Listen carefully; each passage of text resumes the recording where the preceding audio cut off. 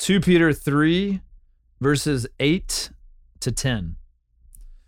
But do not overlook this one fact, beloved, that with the Lord, one day is as 1,000 years, and 1,000 years as one day. The Lord is not slow to fulfill his promise, as some count slowness, but is patient toward you, not wishing that any should perish, but that all should reach repentance. But the day of the Lord will come like a thief, and then the heavens will pass away with a roar, and the heavenly bodies will be burned up and dissolved, and the earth and the works that are done on it will be exposed. This is the word of the Lord. Thanks be to God. All right. I can't think of anything more adorable than how Barrett Fisher says 2 Peter. 2 Peter. 2 Corinthians. Yes. I love it. Not second. I'm glad you find me adorable. I do find you adorable. Thank you. Yeah, I love it. So we're in 2 Peter, aka 2 Peter. 2 Peter. And this is a really jam-packed couple of verses. It's just 8, 9, and 10 today. But man, we have, this like the heavens passing away with a roar, the heavenly bodies being burned up. But then also this idea of how God relates to time, which is like, don't think about that too long, especially late at night. Mind blowing. Yeah, that'll keep you up. And then also this idea that the Lord is not slow to fulfill his promise, but he's being patient because he doesn't wish that any should perish. And man, it's I would say our work is cut out for us, but like it's there's no way we can accomplish all of it. But it's so much richness, and I think like just these passages make me love God and trust the Bible, because the whole notion of like, who could have curated this belief system? Right. I know. And that's like the thing about the Bible to me is you just read it and it's like, man, who could have, like, how could a group of men have come up with such a paradoxical yet beautiful and compelling and head scratching system of truth that in one sense it's like the ultimate source of comfort for the simple, and yet it's also very uncomfortable for everybody of every culture, and it doesn't matter how you're predisposed or anything. Like, God will comfort you but also confront you. And I haven't read the Bible as much. I haven't spent as much of my life reading the Bible as many of our elders and probably people listening to this right now. But as I have kind of read scripture over and over, as I've grown in God, one of the things that has kind of, it began as like a joke, but it's actually kind of become a serious part of my views is, we have all these different schools of thought around like reading scripture. Like you have like, oh, I'm a Calvinist, I'm an Arminian, right, like I'm a dispensationalist or whatever. And basically like a lot of times what that can kind of devolve into is like, and of course, like this is a very nuanced statement, so just give me grace.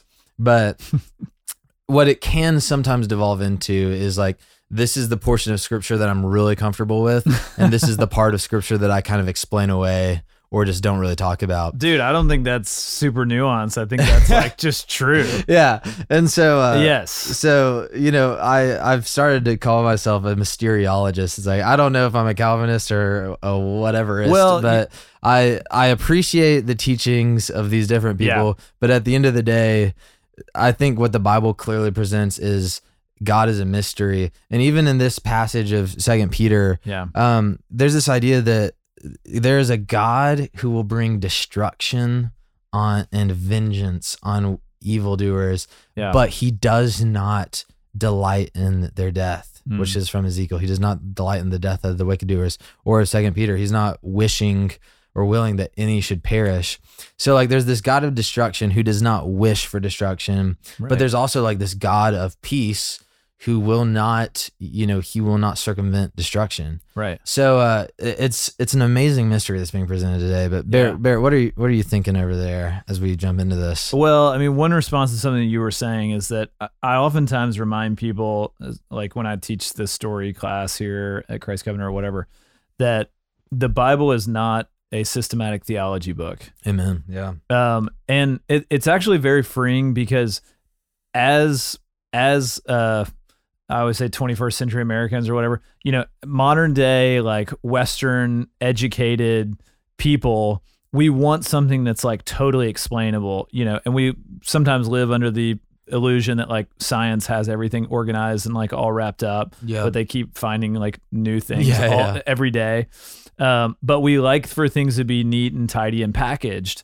And the Bible is not one of those things. Amen. And so sometimes, and I joke around with some of the guys on staff about like the dangers of systematic theology. Yeah. And the dangers is what you're saying is like you lay out everything, but you kind of lay out everything that you're comfortable with in Scripture. You feel like is very knowable or is easily discernible. And then you come to passages like this and you're like, I don't know, maybe we'll put this in a footnote in the systematic theology book. But I love it too, because I think it just shows like God is this like otherworldly, I mean, literally like otherworldly being that is so high above us. And I mean, I think you're right. Like part of it is that in Scripture, we do see like the simple gospel of, we are sinners and Jesus came and sacrificed his life so that we could have life and so that we can enjoy, his presence forever. And that is like something like so simple and so sweet and something that, even 5, 6, 7, 8-year-olds can like grasp onto and believe in their hearts. And then it is like this treasure that you just keep like digging and digging and digging, and you like never reach the bottom of this treasure. Yeah. And you can explore it like for a whole lifetime or for 1,000 lifetimes. Yeah. And so I think a passage like this is kind of pointing us to that. So I think that was a pertinent point that you were making. Because there is, with the Lord, one day is 1,000 years, and 1,000 years is one day. It's like, what? So obviously there's, God has some kind of different relationship with time, like you were saying. And that is like a total head scratcher if you start to get into that. Yeah. What actually is time? I mean, is time actually, the earth revolving around the sun, like what, like what actually is time? Is it the fact that like darkness comes and then light comes and then darkness comes and then light comes, and so there's a whole lot there. But I mean, I do love how you pointed out that it states here that God does not wish that any should perish, but that all should reach repentance. And so this is one of these verses that I don't think we don't need to build an entire theology around this, or probably more accurately, an entire soteriology, like the study of salvation. Mm-hmm. We don't need to build our whole study of salvation around this one verse, or else we might think, well, God doesn't want any to perish. He wants all to come to repentance. That means that all will repent and be saved or whatever. I don't think that's what this verse is saying, but we do see something of the heart of God here, that he is not this, as oftentimes seems to be painted, this God who's kind of standing up, arms crossed, shaking his head, can't believe what's going on down on earth and kind of zaps people when they do bad. Like if that is your view of God, then I would say it's not a scriptural view. And I think it's more of this like loving Father that's like leaning into us and like wanting us to turn from our sinful ways. Yeah. And he's wanting, I mean, as it says here, that all should reach repentance, that all should come to the point of saying, I am wrong. And like the way I've lived my life is wrong. And I want to turn, and I want to now be, in the arms of the Father.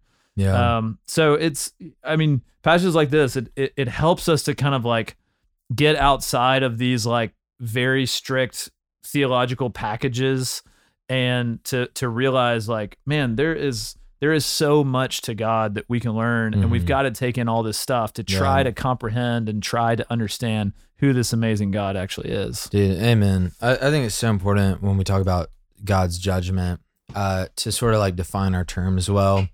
The Bible really clearly equates sin with destruction. Like sin is a destructive force fundamentally. And so it destroys your soul first and foremost. It leads you to making self-destructive decisions. It also just like hardens you and gives you unhealthy desire. Like it's a self-destructive force. Also, it's outwardly destructive. It ruins relationships. And, I think anybody of any belief system would agree that, making selfish decisions all the time will destroy your relationships with your family and with your friends. Anyone who wouldn't agree with that is probably in the process of doing that, sadly. And so when we talk about like the destruction of people who choose wickedness, like the ultimate destruction of people who choose sin, it's this idea of, and Paul kind of gets into it in Romans 1, but it's this giving over. Yeah. And it's a type of discipline where it's not just like God is like, oh, there was like a red pill and a blue pill, you chose the wrong one, right, and now I'm gonna like crush you and torture you for infinity. Right. But it's, you chose destruction, so you will get destruction. Yep. Which is really, really sad and sobering.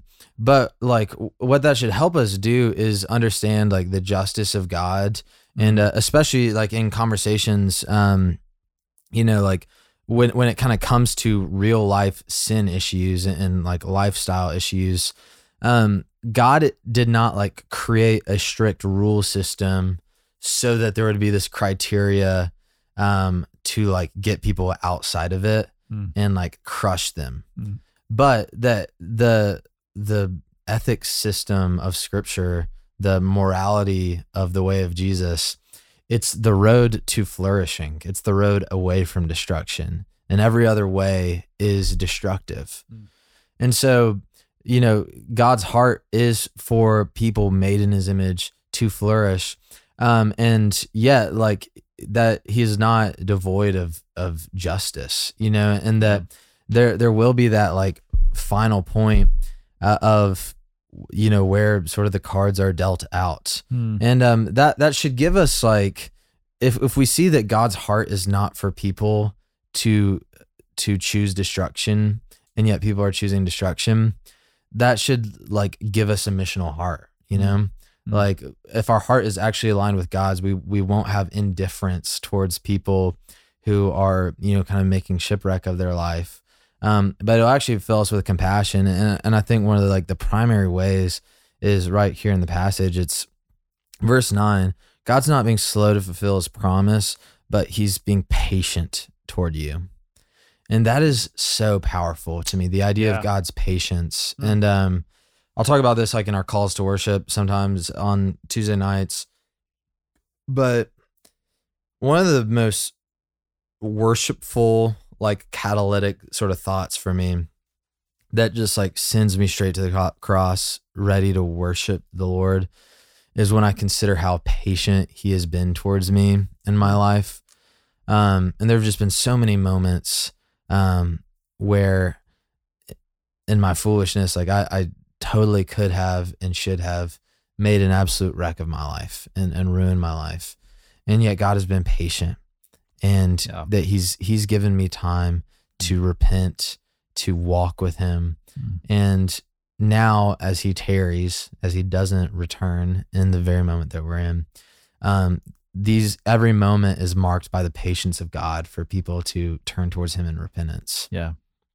That's great, man. So it's powerful. I love it, man. That is so great. The patience of the Lord. I mean, another thing if you view God like that, and I think this is what I was saying, is like your view of who God is starts to change. Yeah.